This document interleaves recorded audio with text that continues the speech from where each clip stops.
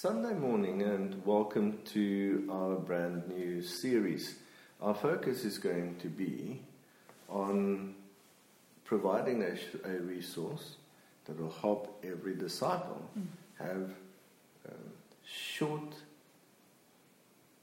palatable segment ideas that we can use when trying to introduce eternal biblical truths, we call the building blocks, to strangers or others. So in a conversation we can use these keys to introduce concepts. Right. Now we are going to have two different teachings today. We're going to have this one that will occupy half the time, and then, as God would have it, we're also having another shorter teaching on prayer again. But this is the first installment on a series. We're going to work our way through all the eternal truths again in a summed up version. So there was longer teachings that's still available on our website on all the concepts. Outside of time, God outside of time, the cross outside of time, how we fit into time, eternity mindset, all those things. Right. But we're going to start first with a bit of an introduction, create context. Then you have to concentrate on a short segment. We're formulating short little ideas that you can isolate one from the other, and they'll fit back together like Lego. And you can actually use a little piece of the Lego. See, a kid will... If you wanted to introduce Lego to a little child, you don't have to show him what the entire set of Lego can do. You only need two pieces of Lego and show him they can fit together. And you've got him hooked. So that's what we're going for. Right, so what are we dealing with? So today we're going to start with the truth called outside of time. And we'll refer to it as the keyhole truth. And the reason is because all of the other building blocks, or rather keys, you'll see fits into this keyhole. This truth also unlocks every other biblical truth. So without this truth, it would be quite difficult to make all of the other puzzle pieces or Lego blocks fit properly into their proper place. It's pretty much like having a ship and a motor vehicle. Yes. Okay. In the proper place, they work perfectly well. Put a motor vehicle on the highway, no problem. You don't have to think about it. Okay. Put it in the middle of the ocean, and you're going nowhere but down. Put the ship on the highway, and you're still going nowhere. So these truths have to be fit into the right context at the right time for the right purpose. Then they work. Yes. This is the thing that makes everything possible. So if you think about sci-fi movies, they have this concept of a black hole being this transport vehicle from one part of the universe to another part of the universe, like a wormhole effect. So this would function the same way. Also, if you think about it practically, sharing truths with another person becomes quite complicated if you try to mess with their doctrine. People get offended, they get defensive, and so that usually isn't a very effective way of trying to share truth. But if you can get a person to just start asking questions, activate a person to start asking the right questions, then you can actually get somewhere. Then you can introduce them to different truths that make the entire picture, helps the entire picture to make sense. So, today we're looking at outside of time.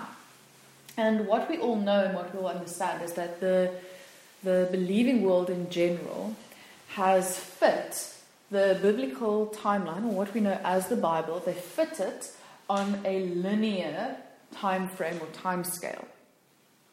So we have, before the beginning, we have God. We don't really know anything about that. Then we have the beginning, we have the Old Testament, we have the Son of God coming as the Son of Man, the cross. Then we have the New Testament church, and then we have the end, and then after the end there is heaven. And at first glance, it makes a lot of sense. I mean, we have the Bible written in a somewhat chronological order. It starts in the beginning, it works its way through, and then we know there's some parts of this that is still in the future. It has not yet manifested on this side, and so we'll still wait to see what will happen. Every person is aware of the fact that we have a past, we have a future, and we are in the present. And so very practically, this makes sense. You can't almost imagine that it would have been done in any other way, because this is a very practical and logical way of doing it. And yet, we also know from evidence, from fruit, from looking at the believing world as it is, that this time frame, this time scale, the linear time scale, leaves a lot of vagaries in the bigger truth and the bigger scheme of things. And we're going to look at why that is. So we can't blame them for having this perspective. And this is the generally accepted perspective. Historically, we've got to understand that this is the perspective that the Bible translators most probably had, that most church fathers had, that church leaders all through the 2,000-year period has had. So why? Because it works. Our world works on this basis. Yes. A baby is born. It's going to go to school, then go to university, then get a job, then have children, then get old, and then die. It's a linear process. So, at the basis of everything, that's the way the world works. And they looked at the Bible, and there's a beginning, the creation, and then there's an end when the Lord returns, or when the world ceases to exist. And somewhere along, from our perspective, along the timeline to the past, the Son of God became man. There was the cross, the resurrection. That became the marker in time for us. And so the timeline that they're working with seems logical, and yet the timeline actually is the one aspect of the Christian faith that led all processes of interpretation astray. So why? First problem with this timeline. Can we identify that? What's the first problem? Well, the first problem would be that the beginning and the end are on two extreme opposite sides of the timeline, or the time scale. And that's one of the big problems, because we have on a linear timeline, we have the beginning separated on the very opposite side of the end, on this timeline. Okay.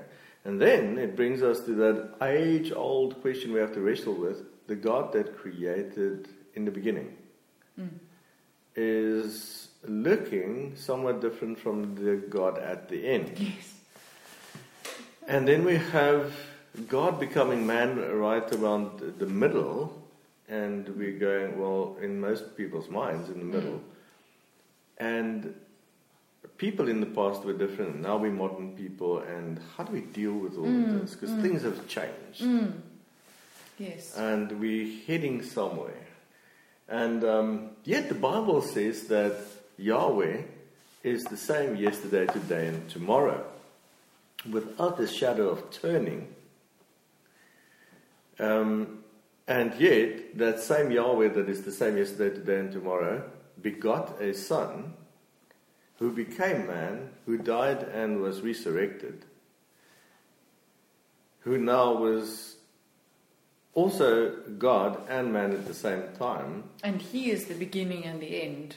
But and he's the he beginning also and the kind end, of and only came in here. So exactly. See how this timeline messes with our logical thinking.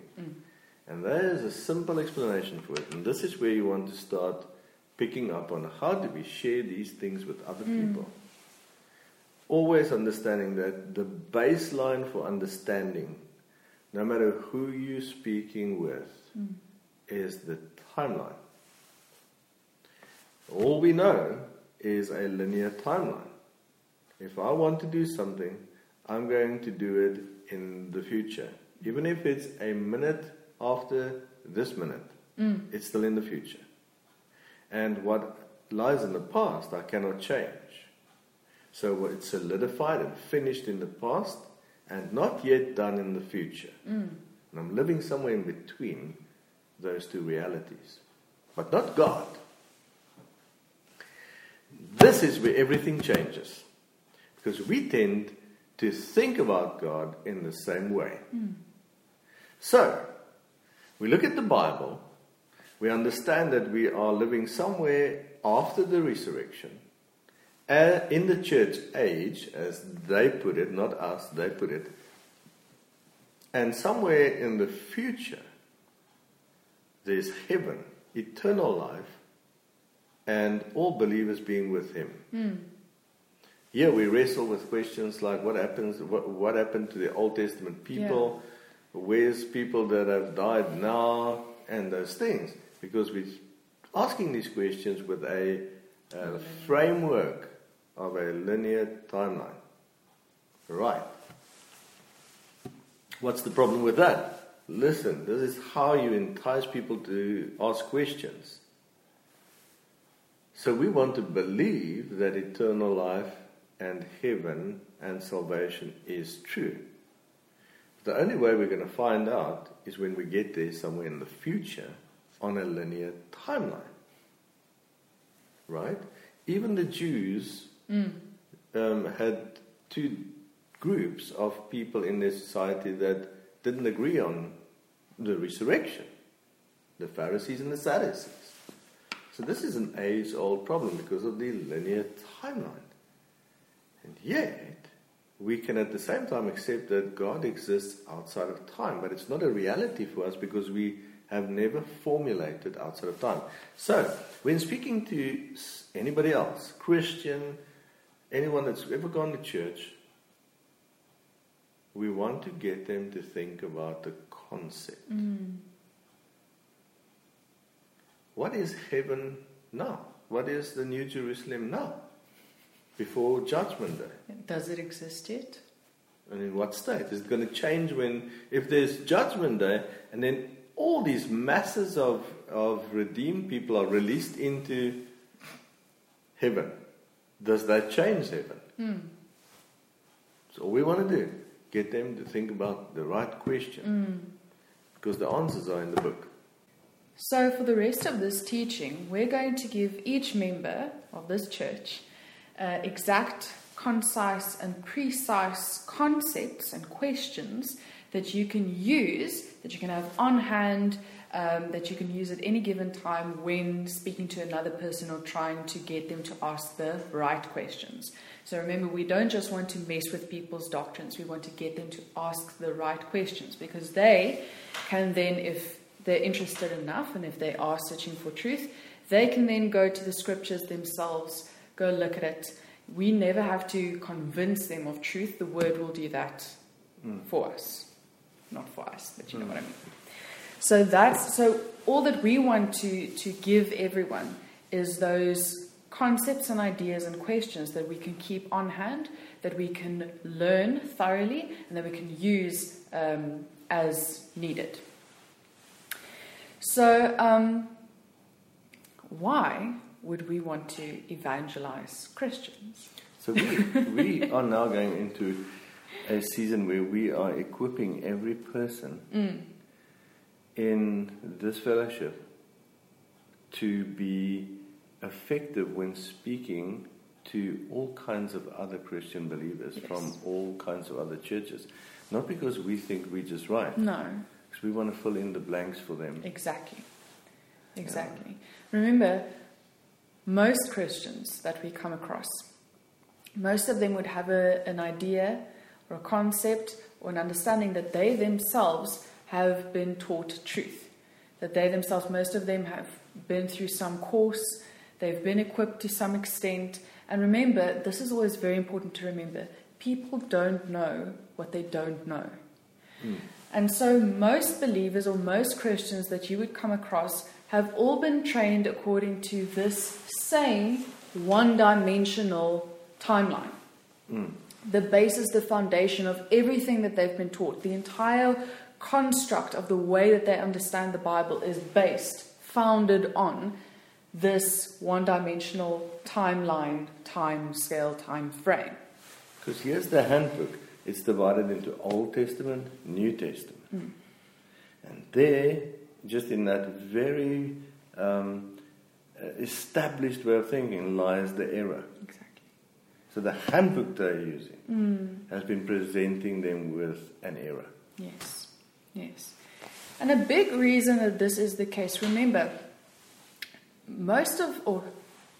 the method that's being used to teach the Bible, to interpret the Bible, to understand the Bible, and not fairly recently, not in the modern era, basically from the first generation after that of the apostles, the system used to interpret and understand Scripture has been a Roman Greco system, or a Roman Greco mindset, a Roman Greek way of thinking.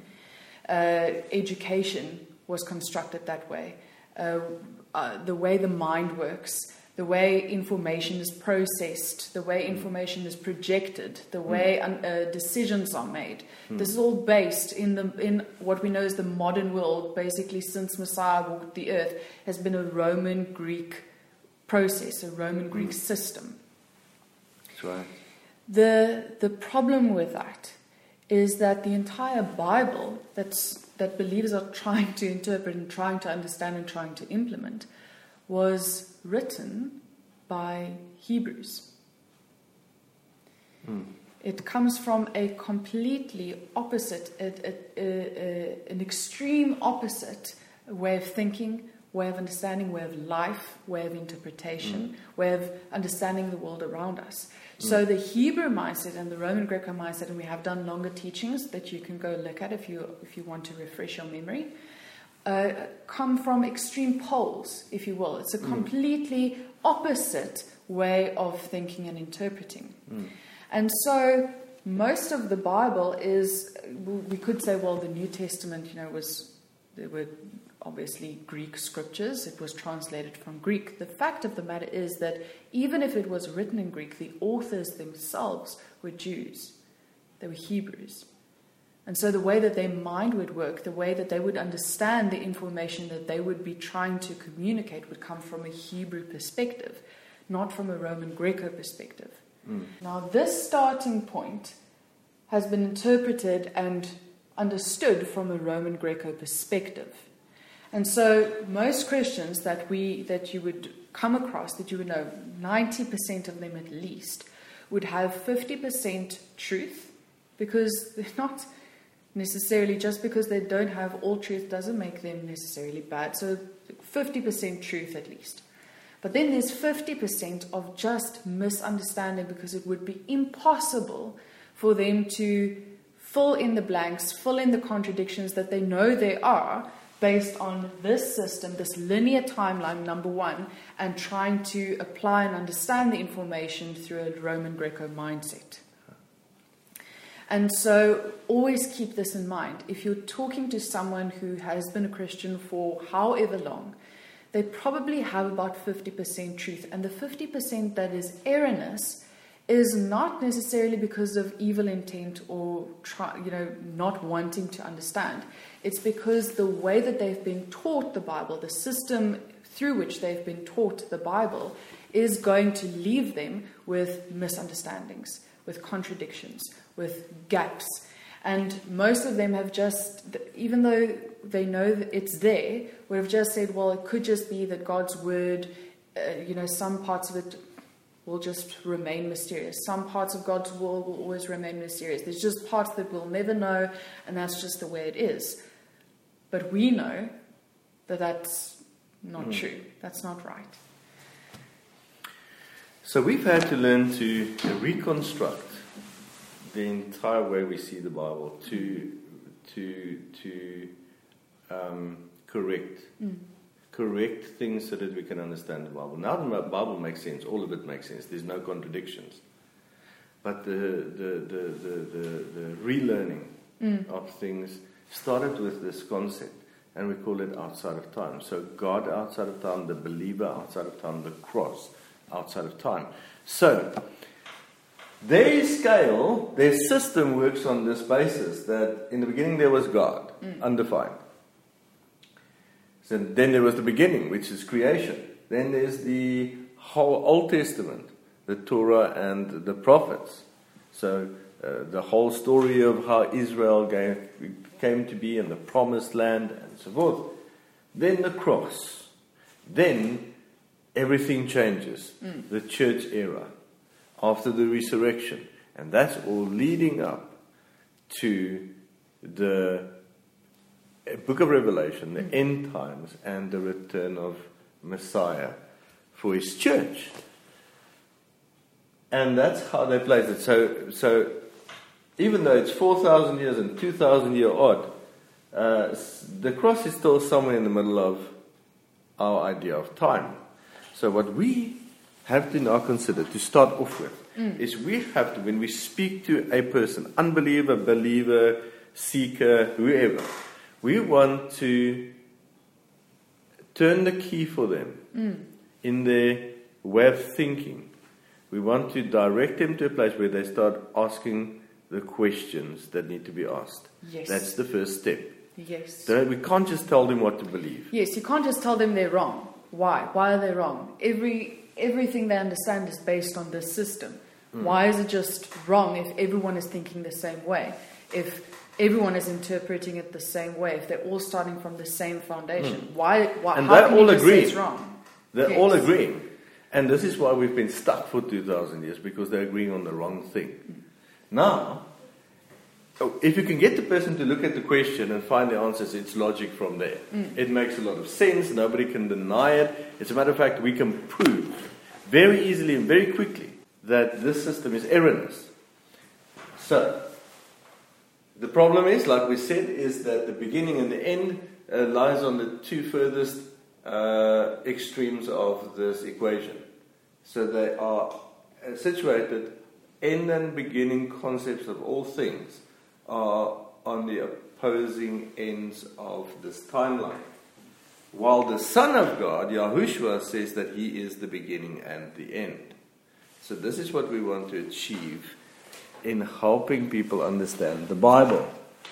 We want to change the platform that they're using for understanding from the linear, where the Son of God and the cross is somewhere in the middle of time, to a place where the Son of God, as he has explained, becomes the beginning and the end.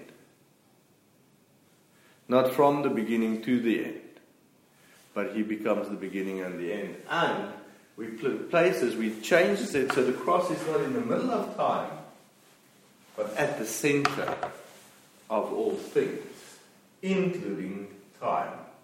And so time becomes a circular concept that has no beginning and end, because the Son of God is the beginning and the end. And the cross is ever existing outside of time, unchanging. Neither connected to the beginning, nor to the end, nor to the center of a timeline.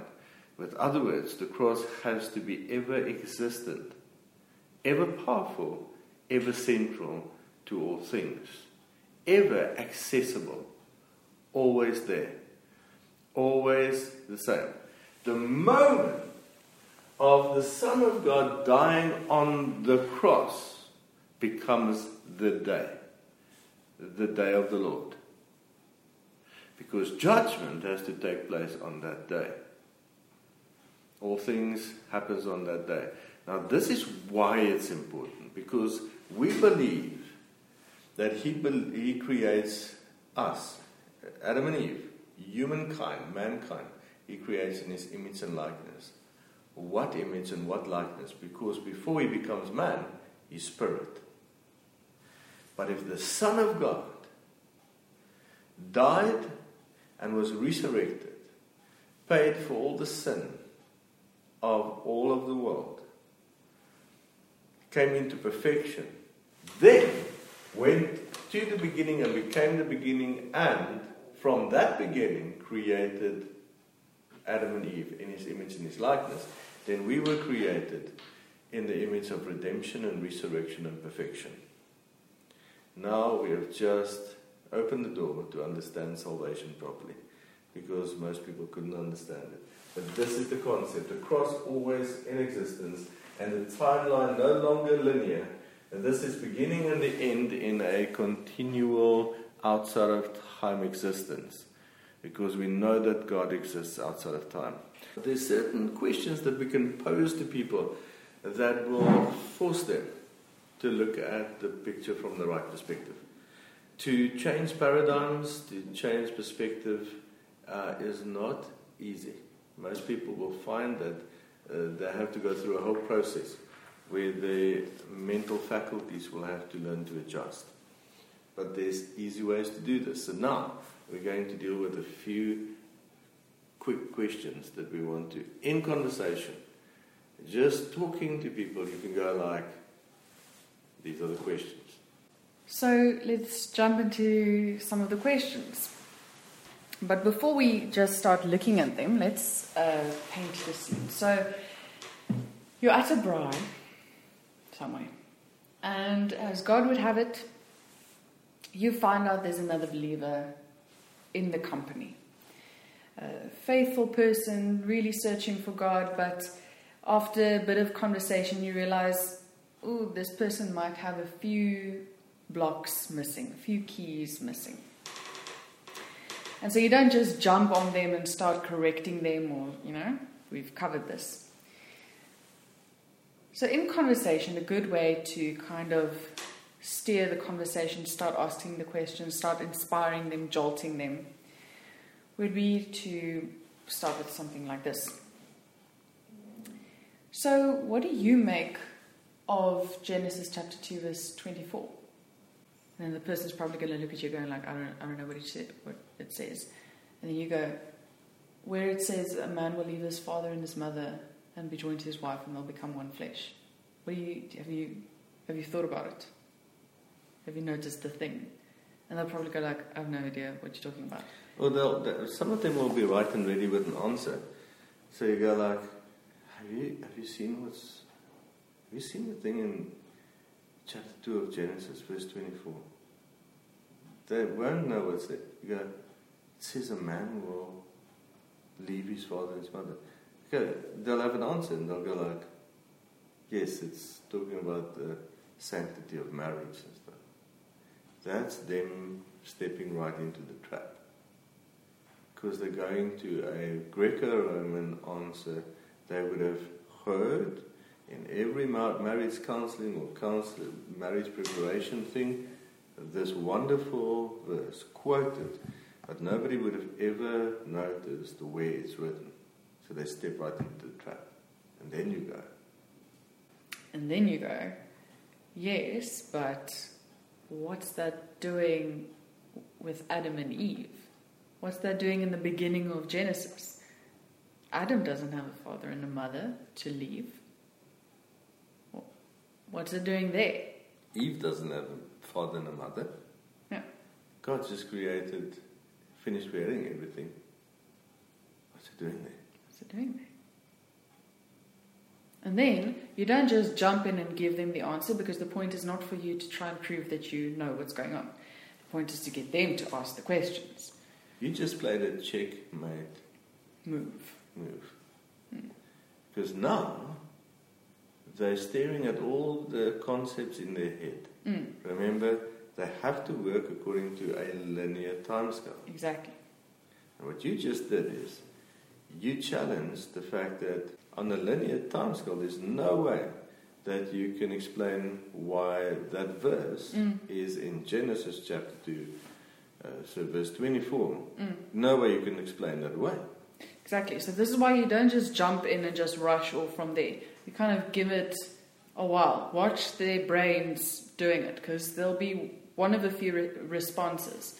Either there could be a pride response, kind of like, I don't know what you're on about. I actually don't want to be part of this conversation. So there could be an avoidance thing.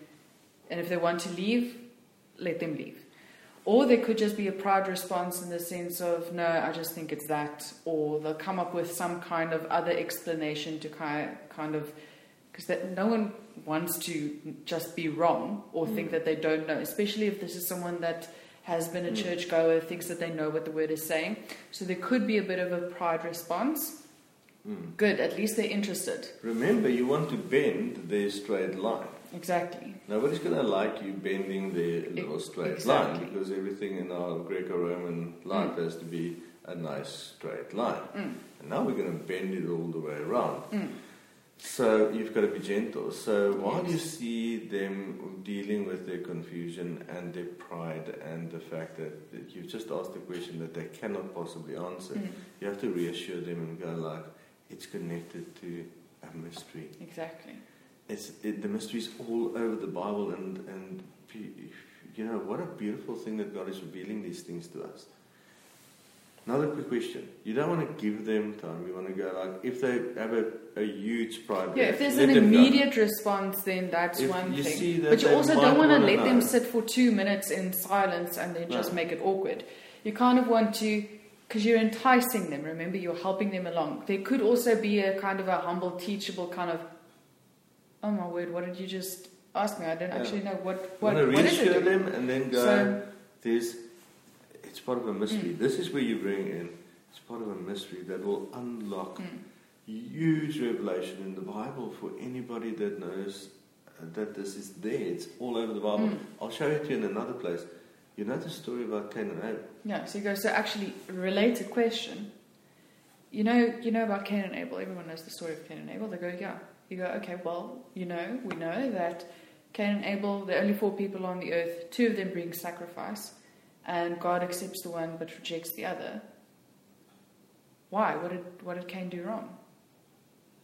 You could even, to make it more effective, when you say, you know the story of Cain and Abel? What did Cain do wrong? You know, both of them bring sacrifices. There's only 4 people on earth. Both bring sacrifices. One brings the grain and the produce of the earth. The other one brings a sheep. What did Cain do wrong? Same mystery. Same thing. These 2 things are connected. It's connected to another thing in the Bible, that same mystery. Let me show you. What's the next thing we'll use? Then you go to Genesis chapter 14, but obviously you're not going to page around teaching them from the Bible. So you go, well, Genesis chapter 14, you know the story of after Abram just comes from the conquest and the war with the kings, and he's in the valley, and then Melchizedek comes and serves him bread and wine. Then you go and you ask them this. What's Jesus doing there serving bread and wine to Abraham? And we'll ask it that way because you obviously don't want to offend him off the cuff. We can bring in the name Yahushua later. That's later revelation.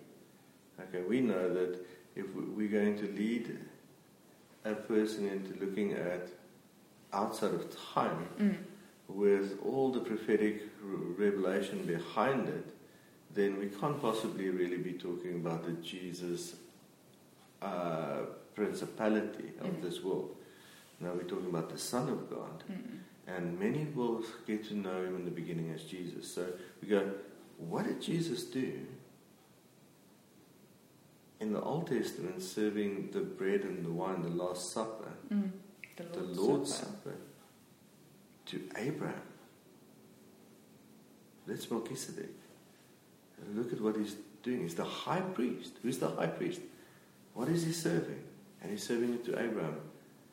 Okay, so this is the same mystery. And that's how you get them interested to start asking questions about, why didn't I know these things before? And you know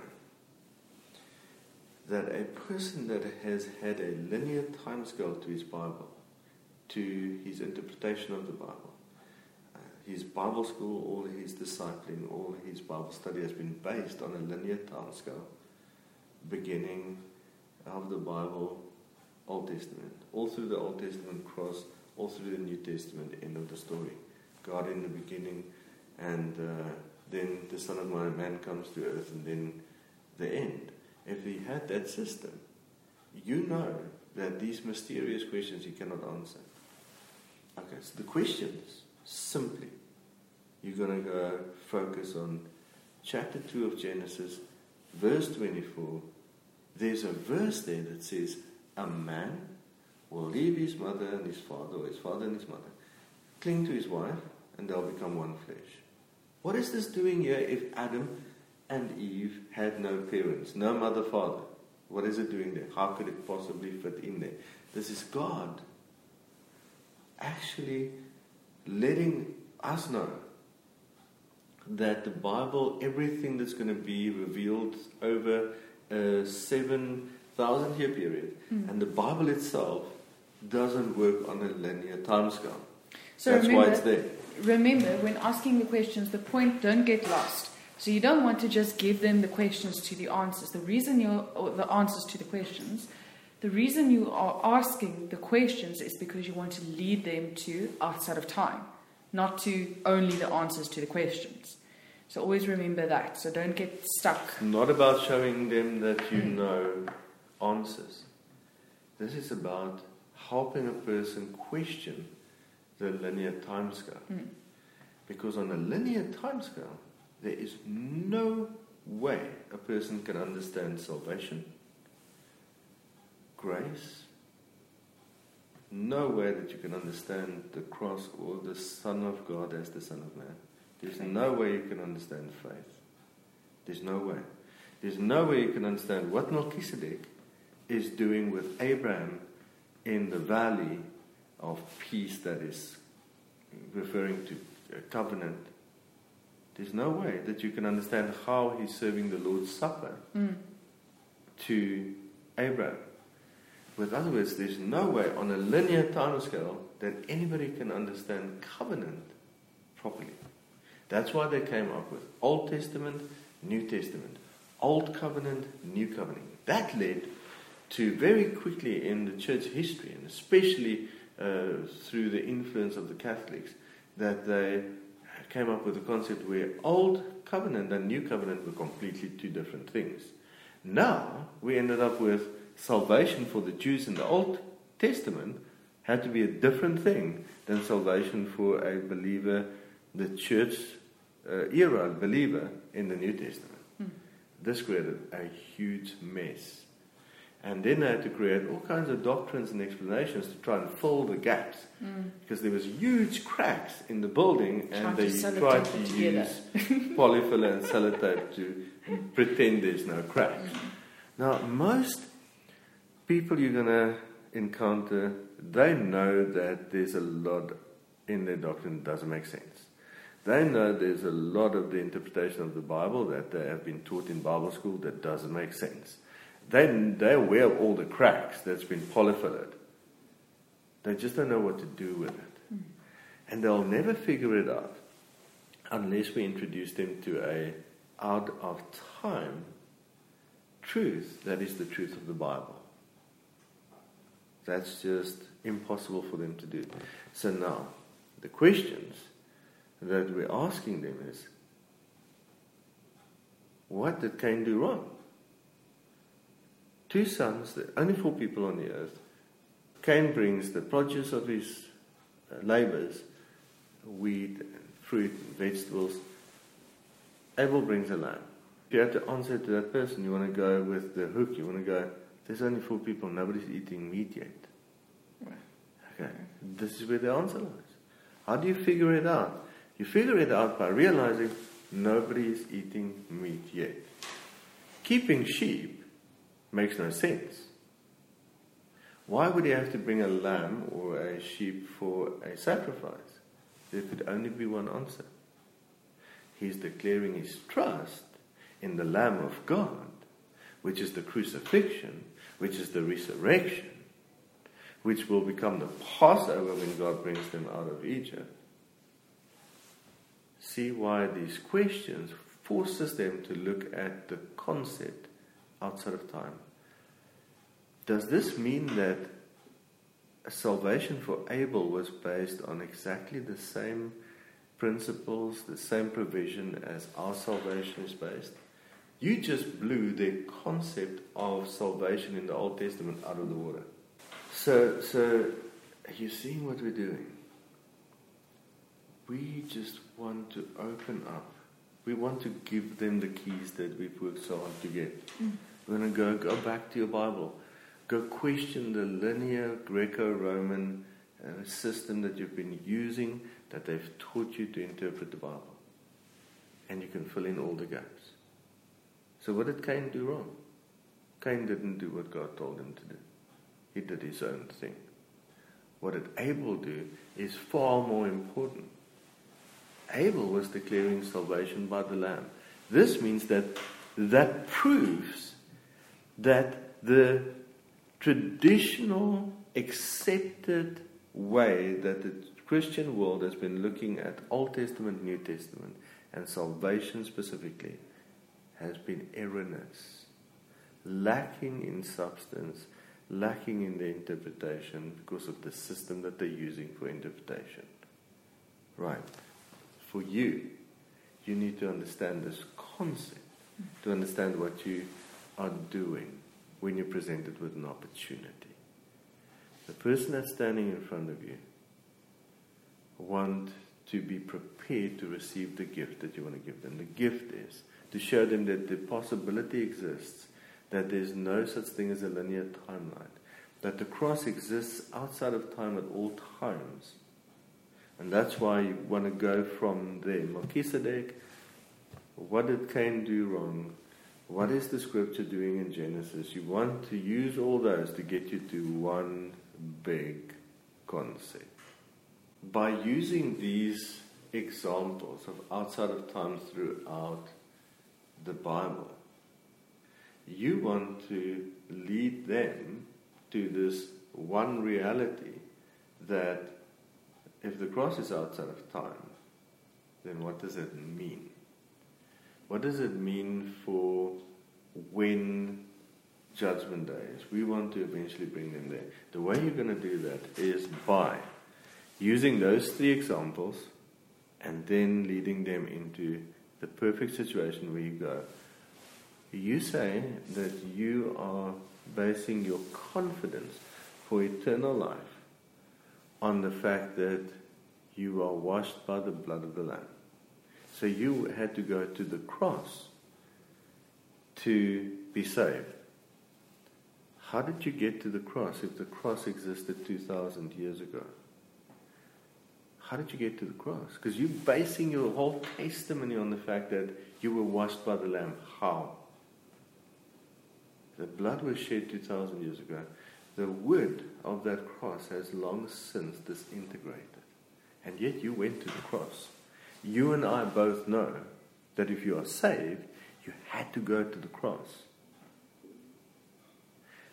So by believing this, you already believe the cross outside of time. You just didn't know what that was that you believed. Because you went there. You have first-hand experience in the fact that the cross exists outside of time because you went there. In the last 50 years at least, which is a very recent. How did you get there? It means you had to step out of one realm into the other realm. You had to cross over that dividing line because between the realm of earth and the realm of heaven. You did that. And you did that before you understood any of the doctrine. So the very starting point of faith for you was this mystery, this key to interpreting the Bible, the fact that God exists outside of time. The cross exists outside of time, and you stepped outside of time to get to it. Now this has to change your entire paradigm of all things. This is where you want to get there. Because this is the one thing nobody can debate. They can try. They will have to shut you down and say, look, I don't want to believe this. Or they have to say, okay, I believe outside of time, but I'm going to keep believing everything else that I believed.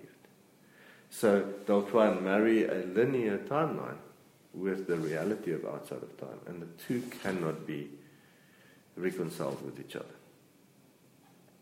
We want to help them to see that not only is the cross outside of time, that the Son of God is the beginning and the end at all times.